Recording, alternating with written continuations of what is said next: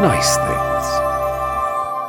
Hello, good evening, and welcome to another fun-packed, very ill, fun-filled, live, not live, whatever it is, edition of Nice Things. Nice things. The antidote to modern living. And joining me, Sir Michael Livesley, this week we have... My name's Paul Carmichael, and I'm extremely unwell. We've both got the Guatemalan death flu, haven't we? We have indeed. But the purpose of convening is Tom Baker 90 today. Tom Baker is 90. Astonishing. Oh, absolutely astonishing. Wonderful. Absolutely. Now, here's the thing, you see, that does it as a bugbear for me. There's a personal element, of course, which is that I noticed this year, again, I've been left off the honours list. Wow. Always rankles. And that Baker, that fella that's nicked your life, he's really excelled today. He has, hasn't he? He really has. Not happy with him. Anyway, anyone who's listening, we're talking about Dr. Matthew Sweet, the man who has somehow inveigled the life designed for Mr. Carmichael. Somehow he's got it. How's he done that? I mean, this is a man who has basically just, most of last year he spent watching Crossroads, making money from that for charity. Fair enough, I would have done it for myself, but... now he's in those cool photos with Tom. With Tom, absolutely. The best thing I can manage is a photo from 1997, but I'm wearing a T-shirt with Matt Lucas's face and the phrase "you fat cow" on it. So it's not quite the same, really. I wouldn't have that now. It's definitely not, because those photos, I think they were the Radio Times shoot a couple of months back. Oh, yes. And they're very sort of evocative of the famous Terry Nation photos, aren't they? Yes, they are. Yeah, good. Well done, Matthew. I'm glad for you that you've got those. And I haven't. As they say in Widnes, they've got a thing in Widnes, right, where you add this noise to the end of a phrase, and it means you don't mean it. So you go, right. I know it's a peculiarity around here. And if someone shows you something and you want to sort of mock it, you'd go, oh yeah, dead good. Where's that come from? Well, I mean, it might not just be Widnes. Do right. I've never heard of it. No. Widnes has some peculiarities with, everywhere does, but that's the one I remember from round here. So, if someone's shit, you'd say buzzings. So anyway, the point would be, that you would say to Dr. Sweet, yes, about these Tom Baker photos, you would say, if you were from Widnes, oh yeah, made up for you. Oh, right, okay. Do you see? Right, I shall have to practice this sound. It's a bit like the noise that you'd make if you couldn't quite call your sheepdog back, isn't it? Yeah. What was his name, that smashing big fella who used to do One Man and His Dog? Oh. Was it Jeff something, I think? I don't know. In my head, it's Freddie Truman, but fatter. Yeah, because Freddie Truman was Indoor League, wasn't he? Yes. Wonderful. I love the Indoor League. He used to turn up on things like Give Us a Clue, though, didn't he? I haven't seen Freddie Truman on that yet. There's been a fair few odd people, though. He used to do stuff like that, though, didn't he? That's how I knew him. Because Indoor League, I weren't old enough for that. I wish I was. That started in 72, I think. I mean, I've got a couple of the DVDs Network released. God, they're good. They are wonderful things. Oh, they really are. I absolutely adore the Indoor League. It's a bit, it's a guilty pleasure because there is that part of me that's going, oh, I shouldn't be watching this. It's not only ITV, it's proper common ITV. You're allowed in. Yes, I've somehow broken into the premises. But I'll tell you what I have noticed this week, which is absolutely lovely, and this would never happen on a BBC show. On Give Us a Clue. Right, I'm up to the episode shown now in 1981. So we're about 3.5 years in. And the set's a bit dilapidated. So now there's a new thing that they do at the end of each episode when the camera moves along. And they go, and thank you to Peter Davison and Kenny Everett. And on each one, they rip part of the seat off and wave with it. So it's just become a thing, which is the set's falling to pieces. Let's just show that it's really falling to bits. I think I kind of remember that. It's lovely that they do that. BBC wouldn't have allowed that. Oh gosh, no. License fee payers' money. Precisely. So did Tom Baker ever Give Us a Clue? I'm guessing not. I've not found him. I have just watched one from September 1981, which has got who's on there. So your gentleman's panel consists, of course, of Lionel Blair, Jeffrey Hayes from Rainbow, and then Peter Davison and John Pertwee. Oh, wow! Isn't that's something? Serious? On the ladies' side, who have you got? You've got Sandra Dickinson You've got Leslie Judd. You would have Sandra Dickinson then that period, wouldn't you? You would Leslie actually. Judd, yes. Leslie Judd. And I can't remember who the other lady was with Una that day. Lady. Yeah, another lady. But, it's wonderful stuff. Absolutely magnificent. Guilty pleasures all round. Someone's give us the flu. Never mind, give us a clue. Yes, they have. So, we are manfully carrying on. And We are. We're going to talk about Tom Baker, if it's the last thing I do today. Yes. His voice is the thing, isn't it? I mean, before you even sort of knew him, I remember he was on something like a Martin Dawes commercial or Ramblers or something like that. And I knew that voice, really. And I kind of knew him more as a personality in the 70s.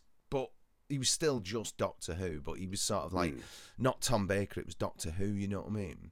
Absolutely. They're kind of indistinguishable. How old were you when you first remember encountering Tom then? How old would you have been? I want to say it's that Disney time that he did. But isn't that what like was that? 76? 76, that is. 1976. Yeah, I used to love Disney time on a bank hall. I'm guessing all kids did. Oh, yes. So I'm sort of certain I remember that. But I remember hating the Mickey Mouse Club, because that was an imported show. And so first of all, what you had was there were children on television, and as a child I thoroughly disapproved of children on television. That angered me. And they were American children. That didn't sit well. And then at the end, not unlike Give Us a Clue, the camera pans around them and they're all meant to say something down the lens. And I remember one lad sat there with his twatty Mickey Mouse ears on, and he looked down the lens and he went, "Jeepers creepers, where'd you get those peepers?" And I think that was the first time I ever hated anyone on television. I just remember thinking, no, die. And I think it was die. I would have been about 3. I think it's healthy for you to let this poison out. I think so, yes. It's been there for a long time. Nearly 50 years. Nearly 50 years of hate. Yeah. You know, you might meet that chap now and, and get along. No, I wouldn't. No, I wouldn't. No, when the hatred is there, the hatred is pure with these sort of people on television. I'll give you another example, right? There's a series on at the moment, so you won't have seen it, called The Traitors. Right? I've heard a lot of people going on about it. I don't know what it is. Not watchable. It sounds like episode 3 of a Hartnell serial. Imagine, you know the game Wink Murder? What? Wink Murder. No. You know, where you wink at someone, you've got a circle of people. It's a party game. But this is what you did in your Protestant Edwardian. Look, this isn't unusual. Wink Murder. Surely to God, No. We had Kerplunk in our house. That's what came out after tea. Well, you didn't need to bring anything out for Wink Murder. It's a parlour game. You simply play it together. No, so what would happen? One has to pass a lot of cultural knowledge to play a parlour game involving characters from Christie. You don't, right. So all you do is you sit in a circle, okay, and you're all looking at each other, and one of you, basically, without letting anybody else see, you have to wink, right? And if I catch you with the wink, then about 10 seconds later you have to do a dramatic death, and then everyone else goes, "All right, no, this is so much like exhibitionism that if you did something like that in the world I come from, you would be, and I think quite rightfully, beaten." That's just like, everyone look at me. Well, it's just a parlour game. Oh, not when it's framed through the working class brain, dear boy. Okay. Well, you're fucking showing off again. You know Really? what I mean? Oh, there'll be no winking. Anyway, look, so The Traitors is basically like Wink Murder, but drawn out into a game show thing with members of the public taking part. This sounds like shit. This just sounds shit. It sounds hateful. like in the Krypton Factor. Oh, who done it? Well, it's like that, but then, people have got to be a bit duplicitous and try and get away with it. But there's a lad in there, and he's ginger, and I hate him so much. I can't explain how much I hate this human being. He's just... And he's there going on about, well, my strategy is I'm going to pretend that Oh, fuck off. Awful. No. Dreadful man. What on earth is this sort of upside down alternate reality that you're talking about? I It's don't a know. reality show. I mean, it's a sort Oh, of it's a a reality show. Well, no, it's a sort of a game show, right? All these people, they go to a castle in Scotland, and Claudia Winkleman walks around a table with them all got blindfolds on, and she taps three of them on the shoulder and goes, right, now you're a traitor. Then during the day, right, they do sort of like, I don't know, bungee jumping or kayaking, and then each night, these three people who've been chosen go, right, tonight we're going to murder that person. That person then gets an envelope that says you've been murdered, and they go home. Hey, it's bloody successful.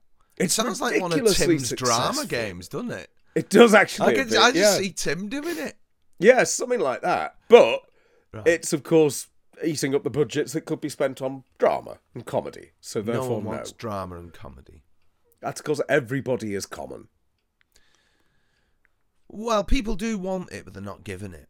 Right, exactly. Because the majority of people who are common decide they don't want to watch it. But they watch that kind of rubbish you're talking about.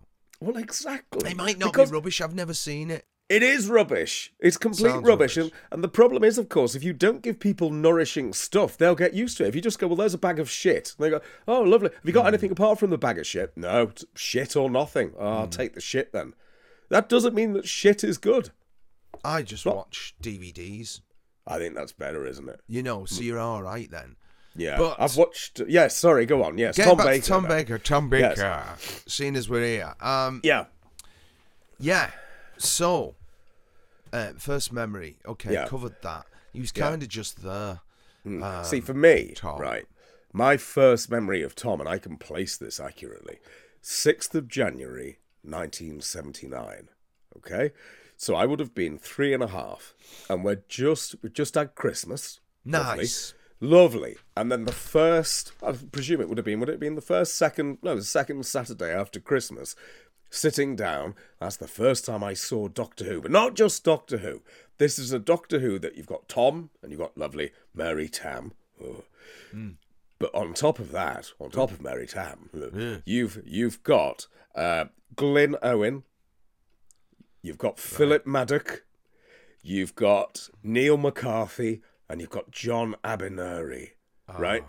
And the episode starts with a massive tentacle bursting through a pipe and dragging someone to their death. So I'm like, huh.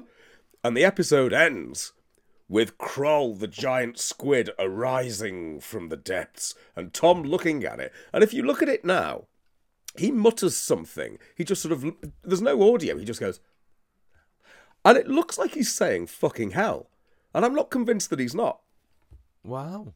I think it's worth having a look at that. Power of Kroll, episode 3. And it's fascinating, isn't it? Because Tom, at that point, 79, well, would have shot in 78, was already becoming a bit difficult on the show. So he's not giving a very friendly performance at all. There's nothing warm to him. So I don't know why I was drawn to this person so much. I think I was so scared of him that I didn't dare not watch. If that makes sense. I think that young lads like gruff older chaps in stuff. I mean, it's not. I don't know with telly now. I've no idea. But I'm guessing they don't have that in sort of kids programs now, because I'm just basing that entirely due to the fact that they've kind of cast younger and younger for Doctor Who. So he's become kind of like your mate. Yeah. Though the new guy is the most doctory doctor they've had since they brought it back. Oh, absolutely. I think the new guy's brilliant, but he is young. He's not, we would have. But he's more, I mean, when you watch that Christmas Day, when you saw Shooty running across the roofs and the energy there, it was kind of like very doctory. But we used to get sort of John Pertwee awkwardly doing his dad run, didn't we? You know what I mean? Yes. Yeah. And the back of his keck's looking very square. I always presumed it was that thing he wore for his back or something, you know? Oh, yeah, because his back was a right bugger for him, wasn't it? Yeah, so I'm presuming they don't have that sort of craggy, older type of casting now. No, not really. But then I don't think that you get that craggy, older casting in anything. I mean, it's if John Thor was still alive, I don't think he'd be getting leads. No.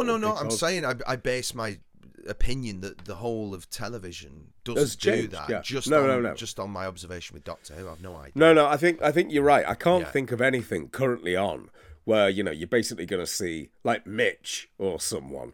One of those standard John The Thor Stone characters. Tape. The Stone Tape. Michael Bryant. Get me Balls Tokyo out. on the line. Yeah. You don't get those people. You I'm don't afraid. get them. Well, I'm sure you do, but I Not don't on know telly. Not on drama. if it's on telly. But No. yeah, Tom. I remember very well as Sherlock Holmes. I remember that because I was obsessed Hound with of the Sherlock Baskervilles. Holmes as a Yeah. kid. And my mum loved him in Medics. He was great in that. Now, Medics confused me because that was 1992 when that started, which that was annus horribilis for me. 1992. It wasn't a nice year. That was the year my granddad passed away and all that sort of stuff. So to see that there was something coming on with Tom Baker, I thought, oh, lovely. Yeah. But then, of course, it was Tom not being Tom. It was Tom I being. don't think he can ever tie that that personality of his away. It's in his eyes. I mean, when he it is speaks, there. it's in his eyes. Yeah, I mean, there was plenty of times when he's towering over Sue Johnson and you get the eyes. But there was a part of me that just said, just let him off the lead. Just a bit, let him go, But let he him weren't play. doing that. He weren't doing that until, I would say, Little Britain freed Tom up to be totally Tom. Of course, he did Have I Got News Have For I You? Got News For You? In 99, wasn't it? And I Yeah. think that because the mainstream of the industry hadn't tended to use him, I think that as all the people who, like us, but not us because we didn't make anything of our lives, boy. No. But as they sort of rose through the ranks of industry, Yeah. he said himself they started employing him.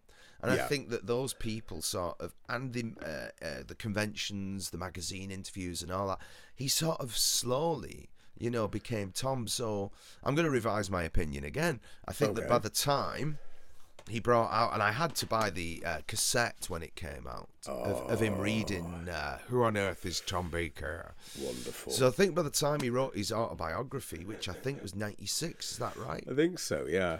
I think he was comfortable with just being the man in public that he actually was privately.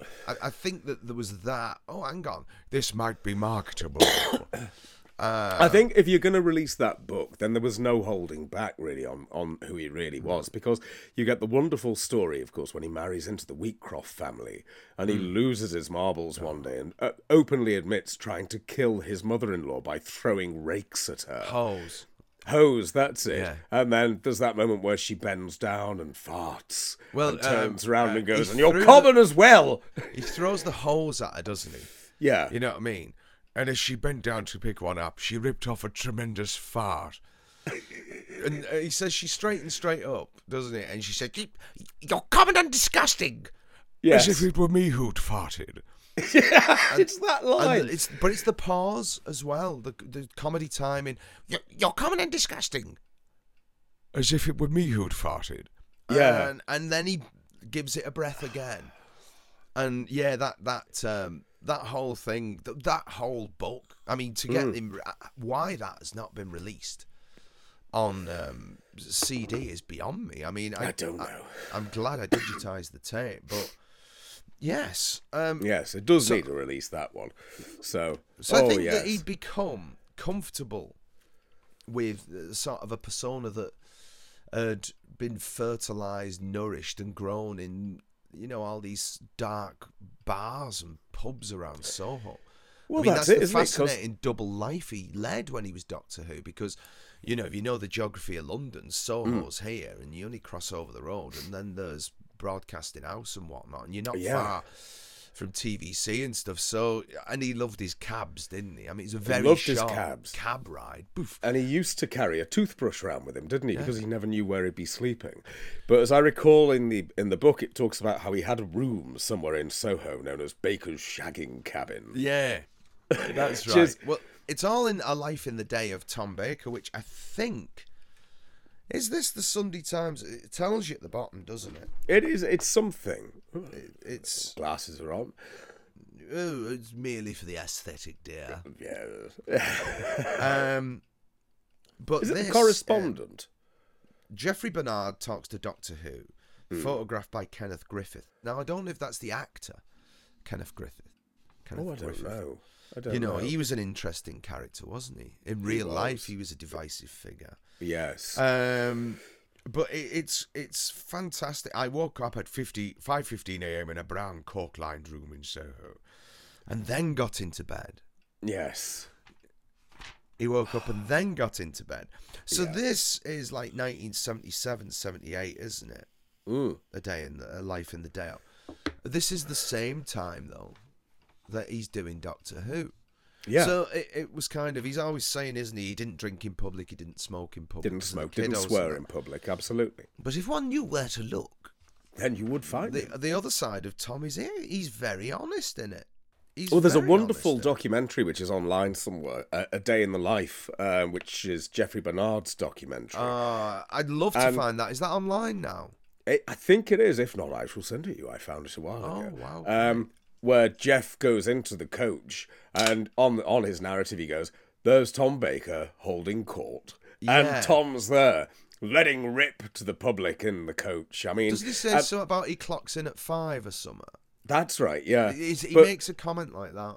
But you look around the coach, the people in there. I mean, to have gone there, to have been there before it was now basically a hummus bath, which is what it seems to have become. Yeah, it's a veggie pub, isn't it?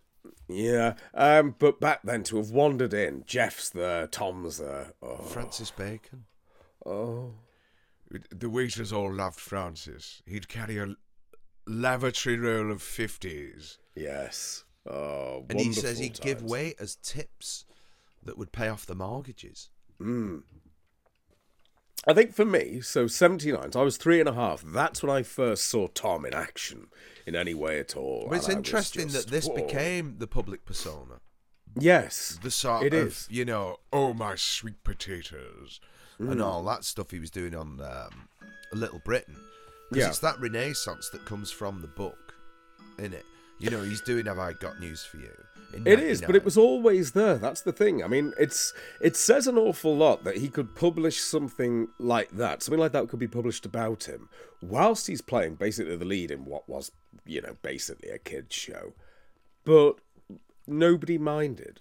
Because I think, once again, and I put so much down to social media, but I think that what you get there is that the ability to have a private life, the ability to have political opinions, and they weren't public property back then. You know, he could be Doctor Who, and he was careful about how he was around kids, but when he went to the coach, up to him.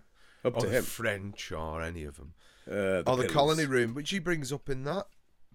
Excellent piece. Yes. It's a wonderful piece. We should put that on the Twitter feed when we put this out, actually. So people I'm can sure have a read. millions will have tweeted it today.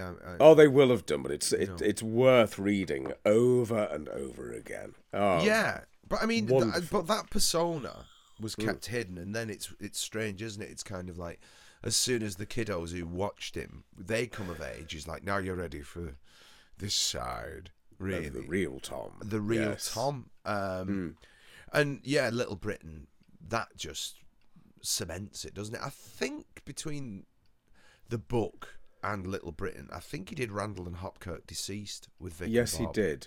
Yeah. That's a fascinating little program, the remake of Randall and Hopkirk. Yeah, I've not watched it since it was on. I've got them on DVD, right? And to me, I never understood the casting. I thought Reeves and Mortimer should have been the other way around. I thought that it would have made a lot more sense for Mortimer to have had the Kenneth Cope part. Yeah. You know, in every way, it just seemed to work more like that. But for, what was his name in it? Tom Baker. Wyvern. I think it was Wyvern. Yeah. To have him appear, you know, and I think that was Saturday night's BBC One. Oh, that was a treat. That was a real treat. But again, it's people like Jim Moyer and Bob, you know, and they will have remembered Tom from their youth. Oh, brought him back. A bit like the group Manson. I think it was on their album 6. That's right. There's another one. Where you've got that wonderful Tom spoken word thing. And of course, these days, we're so used to things which are instrumentation mixed with spoken word. It was very unusual back then to actually get this beautiful narrative, you know, all my life. I've just this rambling narrative. I think the album's called Six. I think it's their second album. God, it's good. Manson were good though. They were. Really top band. Really top band. I wonder if they're still going. I've not heard anything of them. I know of the 2 albums. I think the first one was Attack of the Green Lantern. Then you get Six. And nothing after that. Nothing at all. Wide Open Space is such a track. It's a wonderful... what's the one? The Stripper Vicar. Yeah. When the vicar strips, he gets away with it. It's just, I love there were Manson. loads of great bands around then, though. There were. Super Furry Animals, stuff like that. That album, Radiator, was out about that time. That's fantastic. With Mr. Frizzell and Martin and Simon, they're all on it. Absolutely, yeah. Yes, so, have you got out nice this week? We'll have to find more to talk. I can't think today, mate. I'm having trouble to think. Well, I mean, the only other thing I can think of is that, of course, with the old collecting of stuff, when it comes to Tom, and we've gone through these before, but to me, because there wasn't much about that you could buy merchandise-wise, apart from books and a couple of records. So for me, obviously, with Tom, it's always going to be this. It's the Genesis of the Daleks LP, which is, if nothing else, this is an exercise in beautiful editing, because the full story it's a very visual piece of television, running for 2.5 hours, and somehow Derek, where is he? Where are you, Derek? Derek Goom. I love that name, Goom, not Groom, Goom. Derek Goom somehow took 2.5 hours of very visual telly, edited it down into an album that works as radio with Tom's wonderful narrative.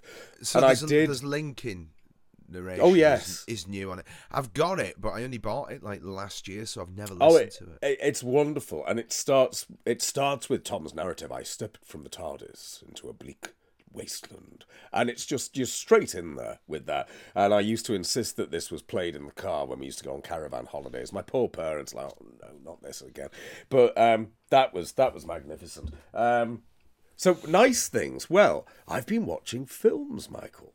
Oh, I've actually thought I shall watch some films. They aren't the most modern of films, I admit. So go on then. What are they? Right. So what I got hold of first of all is one of our aircraft is missing. Yeah, that's one for the teenagers. 1942. Oh, this is magnificent. Go on, talk me through it. I've not seen it. Okay, one of our aircraft is missing, which features Hugh Burden, who turns up as Channing in Spearhead from Space. So basically, it's about a Wellington bomber that gets shot down in Holland, and then the crew have to be hidden from the Nazis and get back to Blighty. And that's the story. Now, it's shot in 42. It is pure propaganda. Absolutely wonderful stuff with Googie Withers. I love a bit Googie Withers. Playing the leader of the Dutch resistance, who makes it quite clear at the end. They've got a couple of Germans who have been knocked unconscious. She makes it very clear that they are going to be shot. You don't see it, of course, but it's like, no, that's going to happen, which would have been absolutely fine back then. Yeah. Jerry's. Yeah, I do love the fact that, of course, these days we have to warn people of everything. So you've got the PG thing at the bottom, which warns you that this contains discriminatory behaviour. Well, it's a war film. And a rude gesture. Just in case you need to know this, which is at one point someone does that, flicks the V's. Oh, stuff. So we've got a warning about that. That film, so it's a Powell and Pressburger. It's beautiful stuff. I watched that last week with my eldest. We're going through a bit of a phase with these things, and today is going to be Went the Day Well. In which, again, I think that's 42 as well. Again, pure propaganda. In which it's a warning to British citizens to remain ever alert for the arrival of the enemy. In which a group of Nazis somehow get into a quintessential English village and then get murdered by the inhabitants. Oh.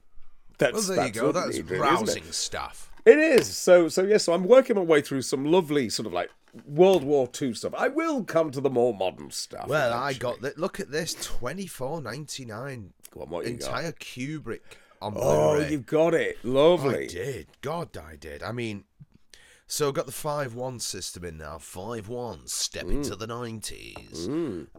Thanks to Mark. And also thanks to Mark, where is my hand? I never can do this. Hang on. Oh, bollocks. You can see it there. There, Well, you're pointing at the sign.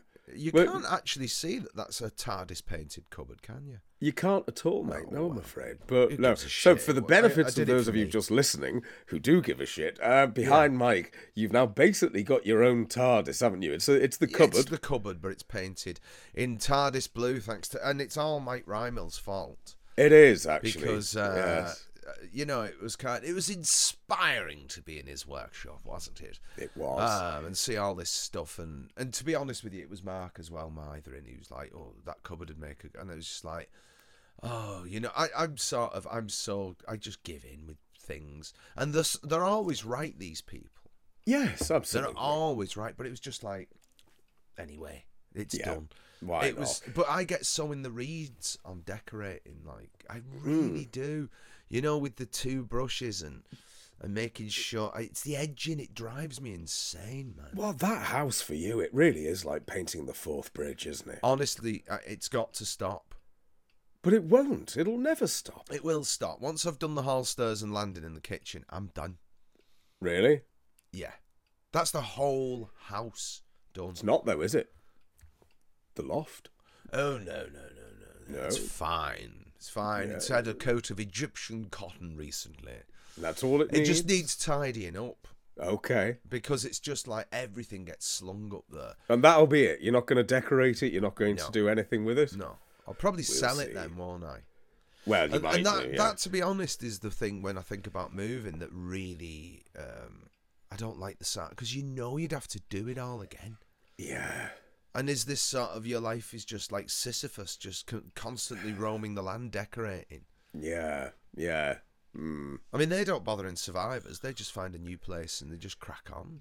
Well, that's probably because, George Baker's trying to shoot them and things. I mean, you wouldn't be thinking, oh, let's do the decorating before George turns up. Watch that one last night because it's the law when you're ill to Yes. watch Survivors. You have to watch You Survivors. just have to. Started watching it again last night, and it's like maybe because I'm ill and I'm able to focus more on stuff. I don't know. Anyway, there are a few moments watching it because I kind of watch it. A lot of the reason I watch it is because I enjoy the VT look of it.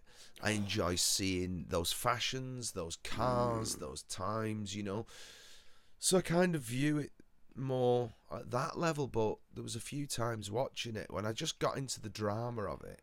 When the little guy, Mick, turns up, he's about 8 or 9 year old, isn't he? That's it, yeah. The famous child actor whose name I can't remember. Keith Jane. Thank you. There you go.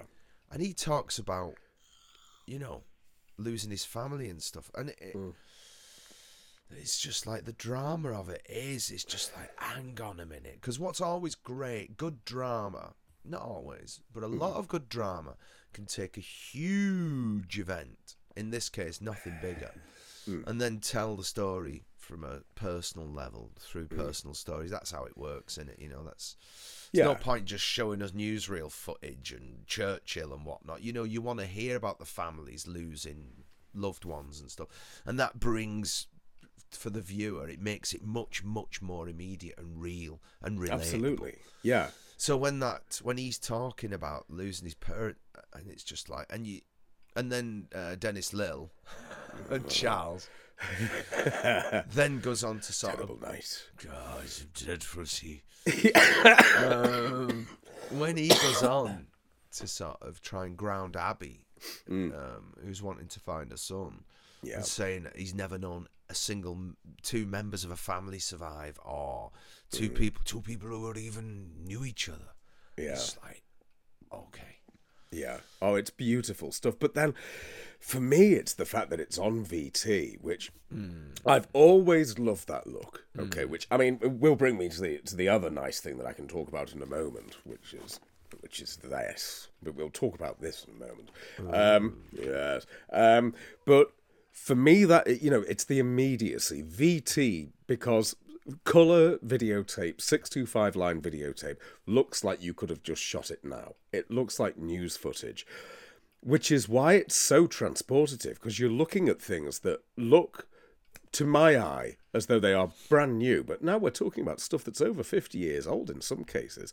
And then you can look at it and go, oh, God, there's none of them left. And yet they look so young. The earliest Doctor Who, as we're talking about Tom, that I can think of that applies to, is the first episode of the Ambassadors of Death, get my teeth in, which is on its original colour tape.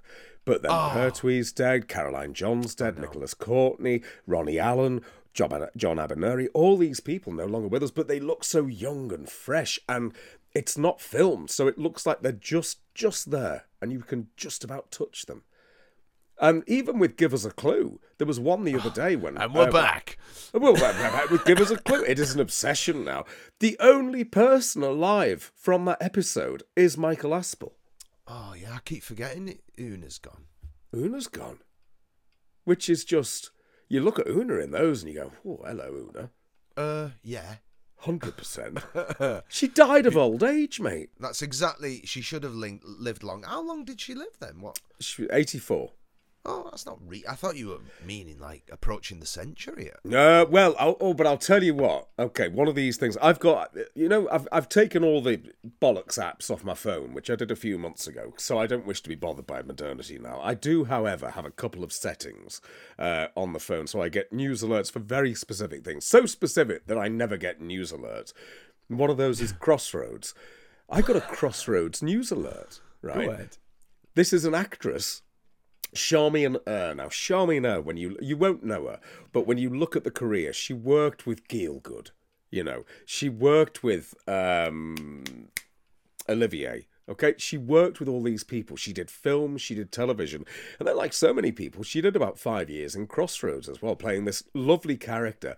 This is the character who Julie Walters based Mrs. Overall on in Acorn Antiques, right? And you look at Charmy now, she's beautiful and striking. Then she puts the overalls on and stuff and hunches over and does the proper Mrs. O. And she was still going strong, 96 years old, independent, still just exactly as she always was. She got hit by a delivery wagon whilst out doing her shopping on Monday and killed. And you go, come on, that's not on. That's not bloody fair. I've got an auntie in her 90s who's independent, drives, does everything. Yeah. It's like, you go round there and she's got a garden with, like, paving flags going down. A bloody great big thing. Yeah. And she bloody scrubs all that. You're like, I wouldn't do that now. No, absolutely not. Oh, no, I've been doing that all morning. What? Made of sterner stuff. These people born in the 1920s. I mean, whoa. It's crazy, isn't it? It is. But anyway, that's my other nice thing. I finally bit the bullet and got myself the Avengers. Right. Okay. Hold that thought, 'cause I've got to have a piss. And I do want to talk to you about this because there have been developments. So we're going to have to take a piss break. I'm afraid so.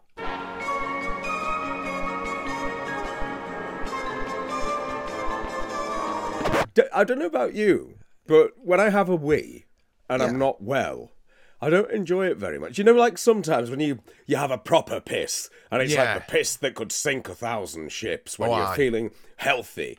But when I'm ill, it's just like... It hurts with this. It hurts this. I don't like that. Man. No. I don't like the fact that it hurts. And it's just like, you look at it and it's like, it's not a proper piss even. It's like your body's just going... expel it. It's not a proper wee. No, it's not. But nothing's proper at the minute. No, it's not. And that was quite complicated because yesterday I took possession of my first pair of check trousers. Oh. Now, this is as I sort of move gracefully into my leonine middle age. Yeah. I'm sort of... I don't know. I'm sick of wearing jeans. You know what I mean? And you go out the shop and that, and you're like, I'm not ready for the Victor Meldrew kicks. There's just absolutely no way I'm ever going to wear them. No. Well, what do you mean by Victor Meldrew kicks? Well, the sort of, slacks. Right, okay. Cheetos sort of thing. I suppose these are more sort of nylon-y looking bastards, really. Oh, no, I don't but I know that you are often seen in check trousers. I like me checks. I like me colours. Essentially, my wardrobe is. It looks like I've murdered Michael Portillo and stolen his outfits, and I'm happy with that. I am happy to move towards that. Well, it's kind of, I wouldn't go that far. I wouldn't. I couldn't pull off the waistcoat look and stuff like that. I don't know. But anyway, I'm certainly not going to sit there. Look, hey, we're dressed the same, Paul. No, that would be odd. That would be odd. However, I saw a pair yesterday in the in fact, this entire ensemble is charity shop yesterday. Nothing wrong with that. Yeah. £4 for the jumper, which is kind of puts one in mind of Survivors. Survivors, actually. Yeah, a little bit. It does, yeah. And these buggers, and I like the look of these. Have a look. Can you see them? Oh, I like those. Yeah, they're all right, aren't they? They're all right. They're decent. But the button arrangement. Now, this is the thing. And they're not as generous in the trouserage area. No. And they're not like jeans are. No. So I'm not entirely certain. And I'm certainly not comfortable with that. You know what I mean? No. Because, They do take a while to get used to once you leave jeans. But then once you've left jeans for a while, I've not worn a pair of jeans now for about 2 years. And the other day, the purples were in the wash, the checks were in the wash. I need to go to the shops, put some jeans on. I've never been less comfortable in my life. Awful, cold, cardboard, nonsense. I hate jeans now. You'd look like Dennis. I never thought Dennis Waterman wore a jean convincingly. No, he didn't. No. You know what I mean? Because you'd see Dennis Waterman on things, and he was always in a suit, weren't he? I can imagine he spent his entire life in sort of like, smart casual. Yes, I think so. Then But when he's Terry McCann in them jeans, doesn't work. Don't work. Doesn't work at all. I'd like to. I'm looking at jean alternatives. I think that's a wise decision to make at this stage of life. Yeah, and to be quite honest with you, it's only due to sort of past poverty. It's not ever been a choice. No, it was just absolutely like you can get a pair of jeans for £9. Yeah, I think you get to that point in life where you just can't wear jeans anymore. And it's not because of age, because I'm sure lots of people who are well into their 70s these days wear age. That's fine. But I think it comes to a point where you just realise that jeans no longer suit. Yeah, I think that is the conclusion. They did in my youth. I used to have a full denim sort of like look. I had the jacket, I had the jeans. I wore jeans. We're talking about, maybe, a few years ago, I suppose. Quite a few. Yeah, I don't remember seeing you in jeans. No. I haven't worn them for a very long time. Sharp. You're a fan of the jumbo cord, though, aren't you? I do love a cord. Oh, it's I don't know what it is about them. It's the feel when you sort of like touch your own leg and you go, that's an interesting leg. It's sort of the ripple of the cord. It's like, yes. The cord. Yes, I appreciate that. I don't know if I'll ever move back to the cord. I wore a lot of cords as a kid. They were made by a company called Caribou. Now, I don't know if that was a famous company or whatever. No, I had Caribou cords. Yeah. I remember them. Yeah. So I had them. I don't know if I can ever make the step back. I don't know. Well, sure. You've gone for the check, dear. The check track, well, they were £4. So, let's have it right. And there's so... Yeah, this is why the piss was so complicated. Unlike jeans, there's like an inside button, then a hook thing, and then another button. That's right, yes. What's that all about? These are proper gentleman's trousers. This is for a gentleman who's considering the piss, not just saying, hey, I'll have a piss. You're not having a common piss like a member of the cast of Brookside here. There you go. Hey, whack it out and piss. You're not doing that. So you've got two buttons to choose before. It's like, hang on, do I want to piss on the first button? Precisely. And you've got to consider this. Like, you're not going to be stood in the middle of the street considering this. You're going to be by the urinal. Well, I mean, I think it comes down to planning. I think it also probably comes down to a time when a gentleman would have had his batsman with him who would have assisted with these things. Do you think it's to deter pissing? Just casual pissing? Yeah, because you don't want that, do you? A casual piss is almost as bad as an ill piss, isn't it? Because you go, do I need one? I may as well. Chaps now, you and I stand in the lav just chatting to each other and pissing. And not appreciating its sort of ceremony. Precisely, that's it. Now, you and I both know the satisfaction of a proper piss. Proper piss, yeah. Of Now, course. I find in the mornings, before I have to go to work, I have 2 pisses, and then I've got an hour journey. So I've got to make sure that I'm not going to need the lavatory on the way.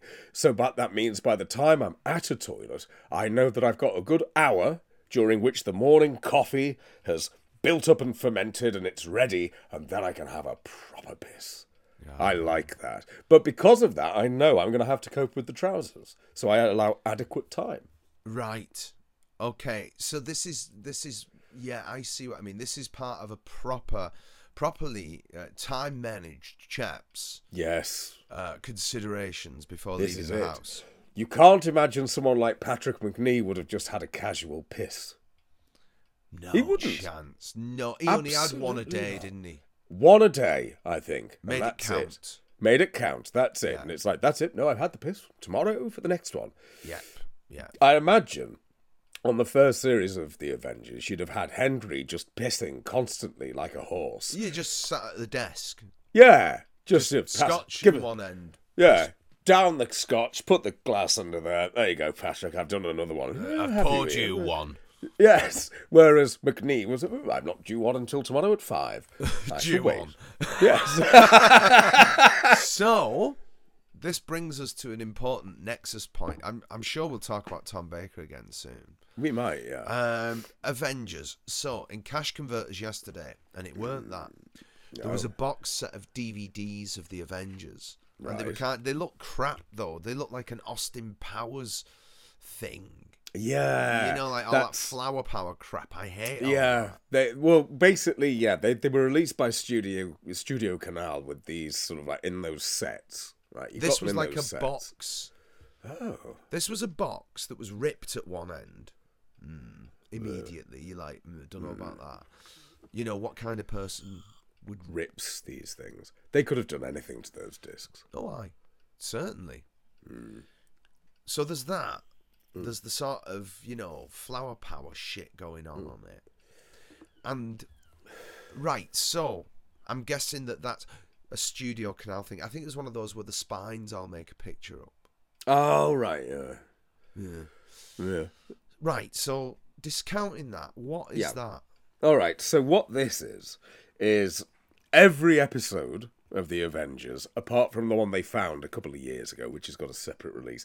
So it's, where are we? 130, God, I don't know, 160 episodes or something. See, that looks stylish. That looks really nice. Are they DVDs or Blu-rays? DVDs. Now then, you can get the Blu-rays, but only of the ones they made on film. So the first 3 series, which are Ian Hendry, Honor Blackman, you can't get those on. They'd have to be upscaled and vid-fired and all that sort of stuff. So it's all DVDs. And I'm fine with that, because when it comes to the Avengers, and let's just be clear here, we're not talking about that Marvel film series. Oh, fuck yeah, no. Absolutely not. Dreadfulness. I've never seen it, but what is that? It's superheroes, isn't it?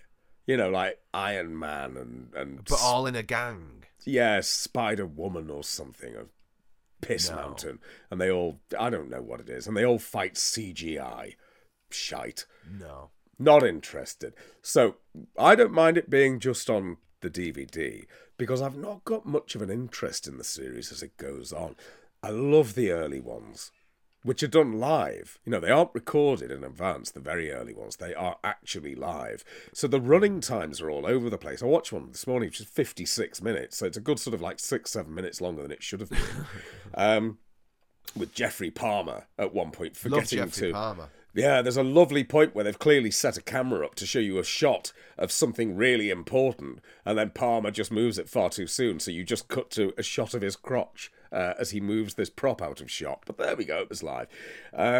When it goes to the Diana Rigg ones, and it goes on film, and then Linda Thorson, that to me, those are being made for the American market. And the whole thing there is, hey, aren't the Brits quaint? Let's have some quaint stuff going on. But I think with Macnee being wasn't he kind of like a transatlantic guy, Macnee? He was, yes. You know, he was sort of the perfect totem for that thing to revolve around.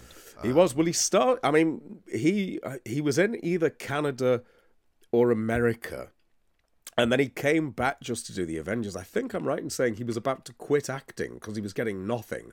And then suddenly it was, Patrick, do you want to do a few episodes of this with Ian Hendry? There's an offer. So he comes back to do a few episodes, thinking his career is basically over. He's going to have to be something else. And then you get the first series of the Avengers with Hendry starring in it. And then Hendry doesn't come back for series 2. And suddenly it's just McNee's series. And as it goes through these first few episodes, we go from, he's wearing a very standard hat. That oil lamp's just flashing. It's dead distracting for viewers. Hang on. Right, okay. Shall I keep talking to the viewers? Yeah. Well, hang on, because I'll be back in a sec. Can you see it flashing away? I can see it like flashing, a Belisha beacon. Hang on. Like a lighthouse. I rather like it. Well, I'll keep talking. So you get Ian Hendry in those first couple of series. And Hendry's not completely pissed at the time. I'll tell him this in a minute to save in the edit. But he's not pissed all the time, which is key. Here he comes. Sorry. So I was just saying to the boys and girls, so you get Hendry in that first series. It's and he's still doing it. It is. It's all right. Is the it? Victorians wouldn't have complained, would they? I was just thinking of people watching it on YouTube. Both of them might get annoyed by it. I think they'll cope.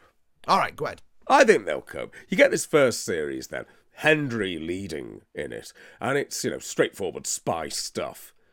And it's born from a series called Police Surgeon, which is a weird series. So it's Sidney Newman comes up with a vehicle for Ian, which is Police Surgeon. But they have an actual police surgeon who is working on the show as a script advisor. But then the actual police surgeon, who's anonymous, because they don't want, he doesn't want people to know that he's giving away the trade secrets, then gets a bit demanding. I want to write it as well, but he's just a doctor. And they're like, well, no, mate, you can't write it. Oh, right, well, you can't use any of my ideas then, so no. And they're like, oh, shit, what do we do? What are we going to do here? Right. So there is a 6-week stoppage. And in that 6 weeks, we've got Hendry. We need to create something brand new. So we'll keep him as a doctor, as he was in Police Surgeon, and we'll give him a sidekick, and we'll go more towards spies. And it's in 6 weeks they come up with the concept of the show. But then Hendry only does the first series because there's a strike, there's an equity strike, which pulls it off her. And then when it comes back, Hendry's moved on to films and stuff like that. So it becomes Patrick McNee's vehicle. But lovely stuff. But the original early stuff on video that is live, the cast are clearly knackered doing it. It goes out at 10 o'clock of an evening as well. It's not like they're doing this at 8 o'clock and then going to the bar. They are doing it live at 10 at night. It's like, that would have been hard. So that's the one to buy that you've got there then? Okay. It is. That's the complete set. Yeah. Is that a network one as well? No, that's Studio Canal as well. Okay. Network, as I found out this week. We should tell the boys and girls about this then. I've often berated people. When I used to berate people on social media, one of my key things I used to find infuriating was the fact that people would just go, all right, I just pirate these things. It's not going to hurt anyone, is it? And it turns out it did. Network discovered that someone was pirating their works and selling them for a $5 here and there. This bloke, who Trading Standards tracked down, had 47,000 different titles available. So a lot of it was Network stuff.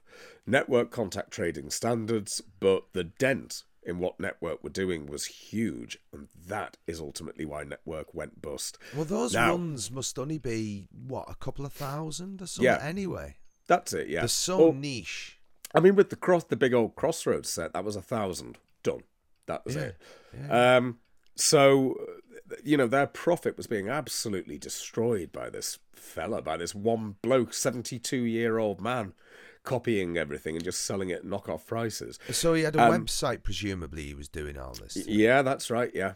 Because there's loads of websites up and down that, the likes of, oh man, I can't remember. There was a few websites, weren't there, for British Archive stuff that people had got off VHS and stuff like that, stuff that weren't available. And we both downloaded lots of stuff there because it's not available. You can't buy it. It's just people grabbing the, VHS of Comic Relief or whatever it might be, and it's like, here you go. And it's like, Exactly. nice one. Love to see Yeah. that again. And there's websites out there that are selling all the stuff that you could download that was just people sharing. Yeah. So I'm wondering That's if right. he's one of those guys, if he was brazen enough. He may have been originally, but then he was also getting hold of network stuff, copying it and flogging it. No, I mean if he was brazen enough to be doing this online. Oh, the yeah, network yeah. thing. Yeah, Because very where else would you know what I mean?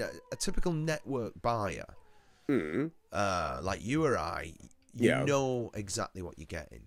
You do. Don't you? You kind of either get it from the website, join a sale, I have to be honest, because we're all made of money. Yeah. Or you get it off Amazon or wherever. Yeah, that's right. Um, But there was also, you know, film and TV collectors fairs. They're still a thing. He was selling at those and that sort of thing. And one thing that's right, yes, cheeky bastard. it's that sort of thing. And of course, apart from the fact that we know we were going to get a Sweeney Blu-ray. Shut up. Yeah, we were going to Stop get that. it. The I'd other forgotten thing, about that for 2 minutes. Please, other someone's got to be thing- putting that out. the other thing that we know they were working on was a complete Blu-ray remastered set of the new Avengers. Oh. Never going to be seen now. Well, you don't know, do you? I mean, there's a number of companies out there now who are doing great stuff. 10 Acre springs to mind immediately. Well, 10 Acre are doing brilliant work with books. I was having a chat with Stuart about something yesterday, about a little idea with him. Brilliant stuff with books. When it comes to actually getting the rights to things, they cost so bloody much to put out. So Network had got this lovely wraparound deal with ITV that meant that they weren't faced with these huge problems. And God but knows how they did it. If a project's near enough complete or is completed, you buy the whole project, don't you? Well, you can buy the project, but there is still that bloody question of the rights. Now, I know, for example, with Network, take for example, right, back to Crossroads, there's a reason why it's not picked up by Talking Pictures TV or anything, and it's because ITV categorised the archive into category A, B, C, and D. Category A being the most expensive, right? That's your Coronation Street and that sort of thing. And for some reason, under this old system, which dates back to the 90s, Crossroads is category A. Their most important and expensive stuff. It's really not treated like that. So Network had come up with a deal so that they were able to release this stuff that is not able to even be shown. And that's the sad thing. The deal they had with ITV was stunning, and they'd just gone into one with the BBC. That's not an easy thing to replicate. Yeah. No, I know. It's just a sad story, Infuriating. full stop, isn't it? It is, Founder mate. dying like that. It is, yeah. Poor You know. Tim Beddoes dies, and then the company follows soon after. It's a shame. Indeed, there we it go. is. Indeed, Yeah. it is. So we've not talked much about Tom Baker. Tom Baker. Got a fair bit for our we standards. did a fair bit by our standards, yeah. Yeah. But we wish him a happy 90th birthday. My We God, do. what a hero. He can't do Angry Tom anymore on those big finishes, can he? No. I do wonder if that is, he sort of talks, doesn't he, in some of his interviews about how he's dealt with aggression and anger over the years. I do wonder if he's like, no, I don't do that anymore. Do you know what I mean? If he's sort of entered this Padmasambhava type existence, as a Well, sort of very zen, he doesn't want to get angry.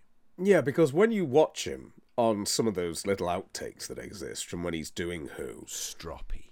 oh, so stroppy. There's a lovely one where you just hear someone off camera going, should we do it again? Why?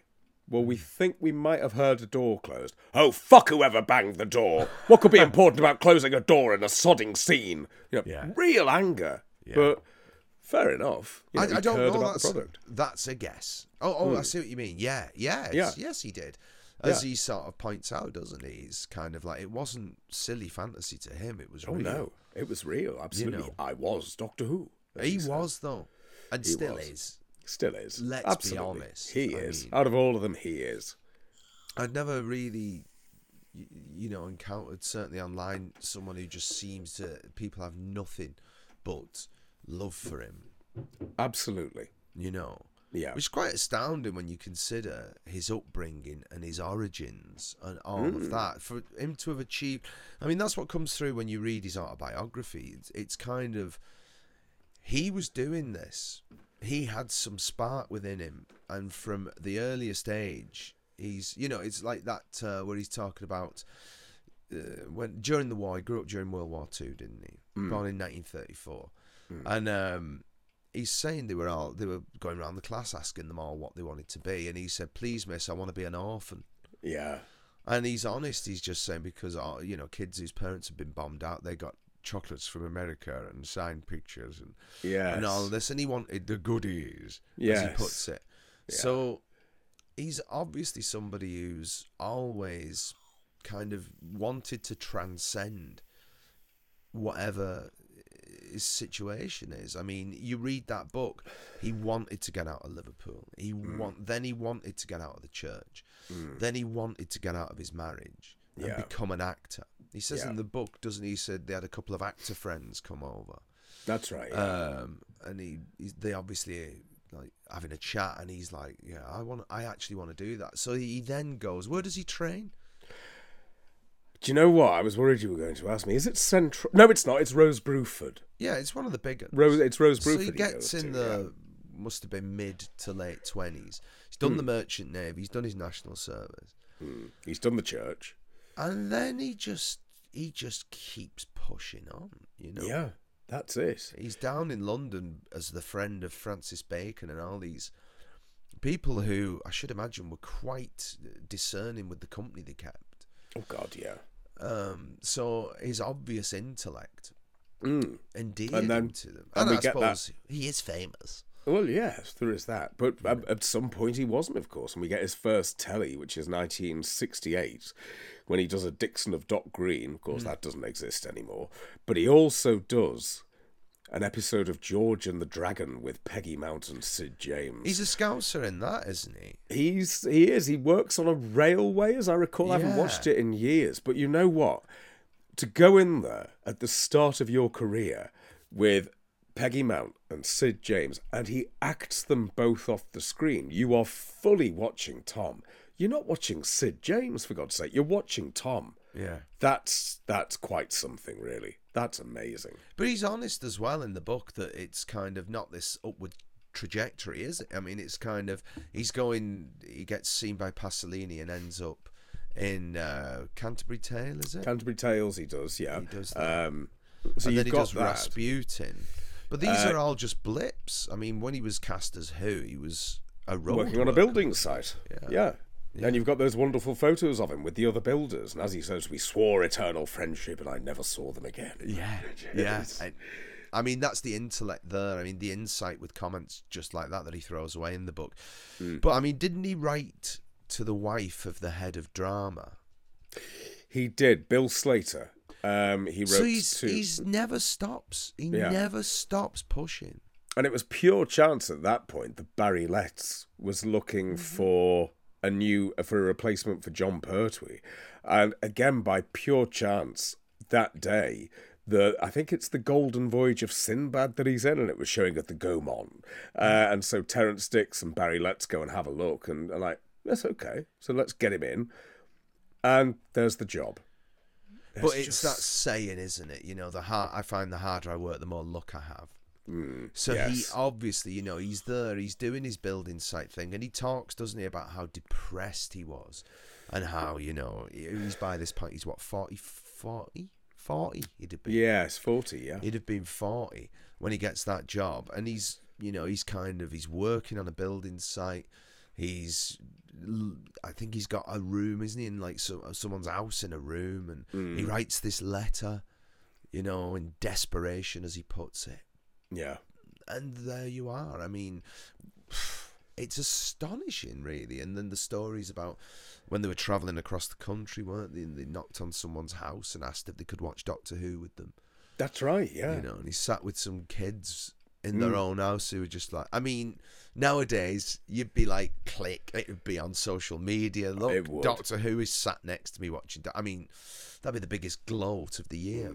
It would, and yet at the end of the day, he was fired from that role. You know, which is, there's so much stuff talked about how he left. Well, straight from the horse's mouth, pretty much here. I chatted to someone who worked at the BBC, who was a friend of Tom. She worked on some of the Doctor Who's he was in, and she saw him that day. And she just very openly says, oh, he was sacked. Simple as that. And she said he was sacked because JNT fancied Peter Davison and wanted him to do the role. And she's just, that was the case. That's what it was. Wow. It was time for him to go, though. Yeah, 7 years. I think that Pat Troughton's words always ring around my head. Don't do anything more than 3 years. That was his advice to Davison, wasn't it? Yeah, that's right, yeah. You know, never do anything more than 3 years. And that seems to be a great rule of thumb, that. Because you don't exhaust anyone's patience, anyone's familiarity, your own capabilities. And let's be honest, after 3 years in a role, you can do everything in your sleep. You can. And then it's a case of you need to be challenged. Everyone needs fresh challenges. That's true, yeah. But I mean, true. Obviously, you know what he chose to do next. He doesn't regard it as a smart move, the Sherlock Holmes.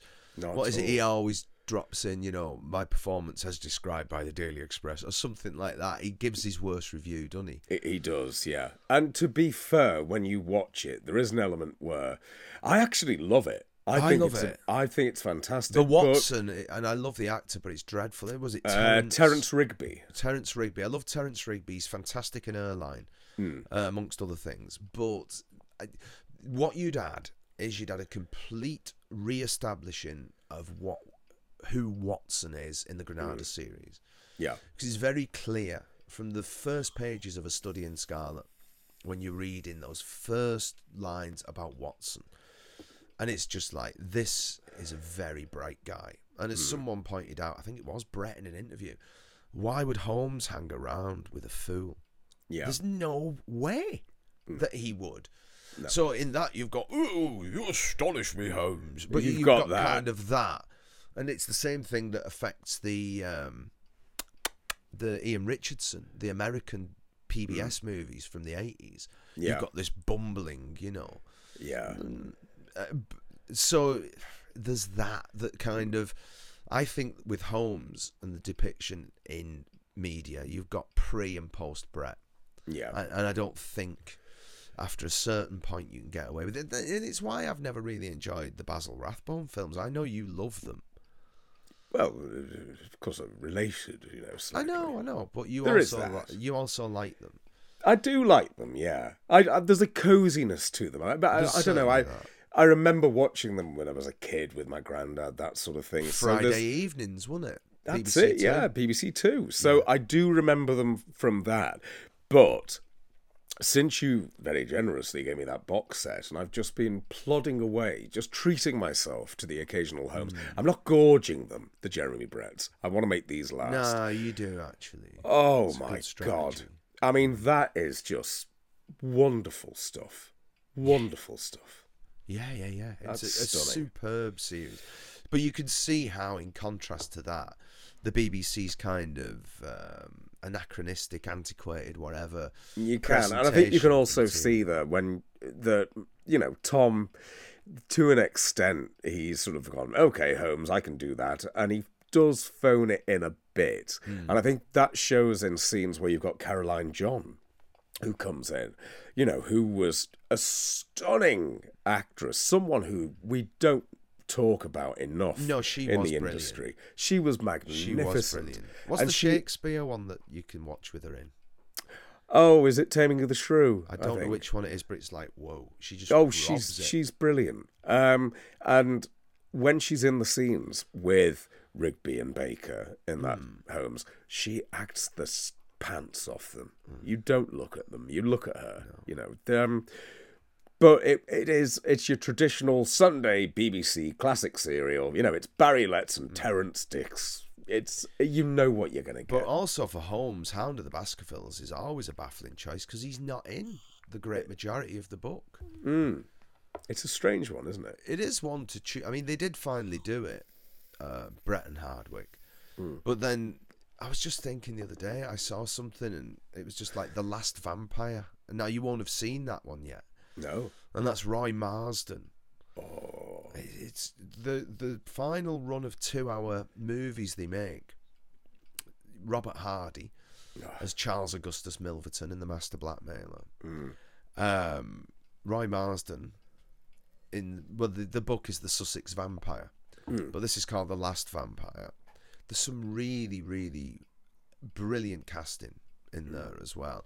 And in the final season, which one is it now? I know the book is The Three Garadebs partly, but he's got Kenneth Connor in it. And he's great. He's just great. Late period Kenneth Connor. Yeah. You know, he was sort of, I mean, as Uncle Sammy, they were colouring him up, weren't they? And giving him lots of rouge so he looked younger. Yeah. But in the Holmes, it's 70-odd-year-old Kenny Connor. And he's just a lovely little old bloke, you know what I mean? He's brilliant in it. Lives with his two sisters who just henpeck him to death. So you've got that lovely, you know, put upon Kenneth Cope that he does. Yeah. Oh, you know. Wonderful. Wonderful. Yeah. Connor, not Cope. Yes. I can't cope with this leggy. No, it's horrible, this, mate. I need a Lemsip. Yes, you need that Lemsip lift. I had the Lemsip lift this morning. It conveyed me to Morrison's. Yes. Where I bought the last of the sirloin. Yeah, I missed out on the sirloin. I've got to get myself a Morrison's card. You have? I have to. Nice to see. Why haven't you got one? You're always in Morrison's. I don't know. I'm always in Morrison's. I've been shopping at the same Morrison's for 20 years now, and it's like, what am I doing? They have my cut of meat ready on the counter when I walk in. Oh, that sounds nice. The queue behind me today, because they're all there for steak Saturdays. Now, I normally get there early, but I'm ill. So I only got there about 10 o'clock. Yeah. And so I got there, and the butcher, me mate, he's like, "There's no sirloin." I was like, "But surely I can see sirloins there." And he's like, "Oh, they're cut into steaks. You like a lump." I was like, "No, steaks." How many do you want? 10. It's 2 weeks, nearly food. Yeah. So I took 10, and there was a queue behind me. 2 people took a kilo of fillet. Is this interesting? I don't know. It is to me. And everyone behind me, he's like that. "No sirloin." I was like, and I just, you know, I didn't turn around. I didn't, you know, the temptation, like Lot's wife fell prey to, is to turn around. No, I kept walking. I headed straight for the Gouda. Yes. No, that was a wise move, I feel. Yes. You must get yourself a more card. I must do. I will. I've realised I've forgotten to get a few things because I'm not well. Well, do it in store. So I shall do it whilst I'm there and pick one up. Go down the meat counter, right? You don't need to get the sirloin. Other steak is available. Okay, well, we'll do that then. Ribeye's nice. I'll give that a shot, actually. I'm thinking about that. Normally it's anyway, I'm getting Saturday. into... We're talking meat and Morrison's. Yes. If Anyway. they want us to do that, they can pay. So, yes. Sponsored by Morrison's Meat Counter. Yes. Well, on the whole, we haven't talked much about Tom Baker, but I think there's a few nuggets in there. Oh, I think so. There's enough. Generous, rich sixpences in our Christmas pudding. There we go. Right. Yes. Okay, Yes. then. You need a Lemsip. Yes. You need some survivors. I do. Yes. I actually do. I lit the fire. I've been lighting the fire in the morning when I get up these last few days. Oh, lovely. Oh, yes. Languid as Nero, lying in front of it, sipping Lemsip. What more could you want? Oh, it was wonderful. Right. It'll Well, do. we all... Oh, dear. Oh, man. I hate you for giving me this illness. It's nothing to do with me. We know who this is from. We do. People coming into work ill. Yes. There ought to be a Stop law it. against it. That really should. You know. Anyway, so we hope you all enjoyed whatever that was, and we hope you all have a nice week ahead. And until the next time, goodbye. Brandy and Cavonia. That's the plan now, mate. Just get the Cavonia down. Cheerio. I like cough mixture. It's tasty, isn't it? Feels like it hurts. The most effective one I ever got was called Potter's Vegetable Cough Remover. I know. Did you buy this in Narnia? No, I know. Yeah, off Mr. Thomas. Yeah. No, he used to sell it in Holland and Barrett. It's a little company called Potters in Wigan who did, because you can't buy it anymore. Can't buy them. They do a cough mixture, but they don't do vegetable cough remover. And whatever vegetable cough remover had in it, literally, I had a cough once. I still had it in March. It was just like, this cough's never going. Bottle of that, gone. Do you ever like the raspberry stuff when you were a kid? Oh, I love that stuff.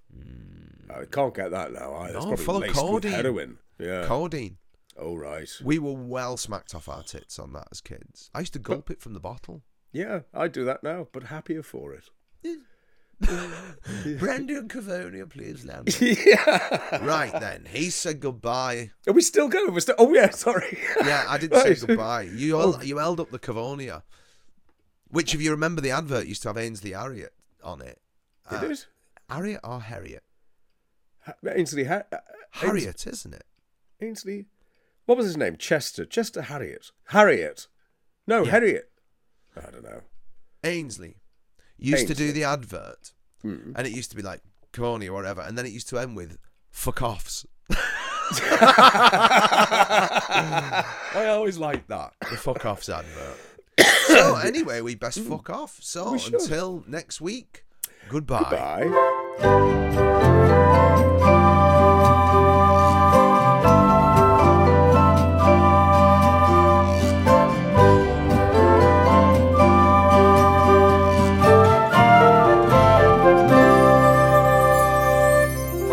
Nice Things, The Antidote to Modern Living, was presented by Sir Michael Livesley and Lady Paul Carmichael. The music was written by Michael Livesley, and the flutes were played by Andy Frizzell and John No Jokes Please Lewis. Nice Things is a Guilty Dog production.